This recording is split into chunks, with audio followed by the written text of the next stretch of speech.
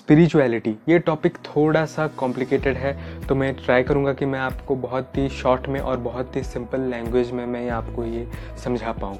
तो स्पिरिचुअलिटी, ये जो वर्ड है, ये आया है वर्ड स्पिरिट से। स्पिरिट यानी कि the basic essence of your life. Spirit यानी कि जिसका कोई फिजिकल फॉर्म नहीं होता, जैसे कि आपकी फीलिंग्स, आपकी इमोशंस, आपके थॉट्स, इवन आपकी जो इंट्यूशन है, जिसे हम इनर वॉइस भी कहते हैं, तो ये सब मिलकर स्पिरिचुअल एनर्जी के अंडर ही आती हैं। तो spirit is one form of energy. और आपने तो अपने स्कूल के ज़माने में पढ़ाई है कि energy can neither be created nor be destroyed. तो जब आपका बॉडी मर भी जाता है, डिस्ट्रॉय भी हो जाता है, तो ये जो स्पिरिट होती है ये कभी भी डिस्ट्रॉय नहीं होती। स्पिरिट इस यूनिवर्स का एक पार्ट है और इस यूनिवर्स ने इस एनर्जी को, स्पिरिट को आपके बॉडी में कुछ रीज़न के लिए भेजा है, कुछ पर्पस के लिए भेजा है। ऐसा ही नहीं कि आप आसमान से ऐसे ही टपक गए हो, तो आपके पीछे एक रीज़न है, आपके बनने के पीछे एक पर्पस है। तो जब आप इस रीज़न को, इस पर्पस को जानने की कोशिश करते हो, तो इस पूरे प्रोसेस को हम कहते हैं स्पिरिचुअलिटी। इसे हम साधारण भाषा में सेल्फ डिस्कवरी भी कह सकते हैं, यानी कि finding your true purpose in your life. तो आखिरकार स्पिरिचुअलिटी क्यों इंपॉर्टेंट है और आपको एक स्पिरिचुअल पाथ पर क्यों जाना चाहिए। मगर उससे पहले मैं आपको एक चीज़ बता दूं, your doorway to success opens inward not outward.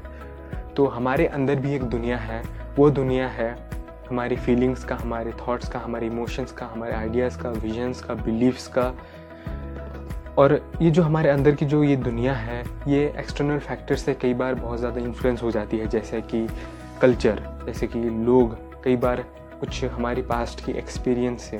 तो हमारे अंदर उससे क्या होता है कि कई सारे मेंटल चैटर चलने लगती है, कई सारे नॉइज़ हमारे अंदर होती है, और कई बार हमारे अंदर नेगेटिव और पॉजिटिव थॉट प्रोसेस चलती रहती हैं। तो इससे क्या किया हमने, इस अपने अंदर की दुनिया से हमने अपनी एक आइडेंटिटी बना रखी है जो कि ट्रू नहीं है, जिससे कि हम अपनी लाइफ में स्ट्रगल करते हैं, कष्ट अपने आप को देते हैं, और कहा जाए तो अल्टीमेटली हम अपनी लाइफ को एंजॉय नहीं कर पाते हैं।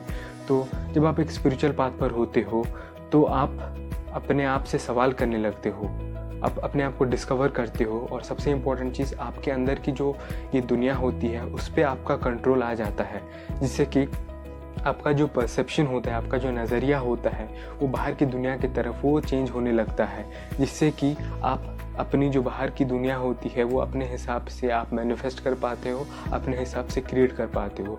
तो अल्टीमेट जो गोल होता है स्पिरिचुअलिटी का, ये गोल होता है एनलाइटनमेंट का और इनर पीस का। और कुछ चीज़ें जो हम बाहर ढूंढने की कोशिश करते हैं, जैसे कि happiness, love, joy, pleasure, peace, ये सब बाहर नहीं बल्कि हमारे अंदर ही होती है।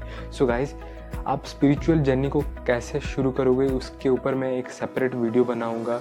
टिल देन, अगर ये वीडियो आपको अच्छी लगे तो शेयर कीजिए, and thanks for watching this episode.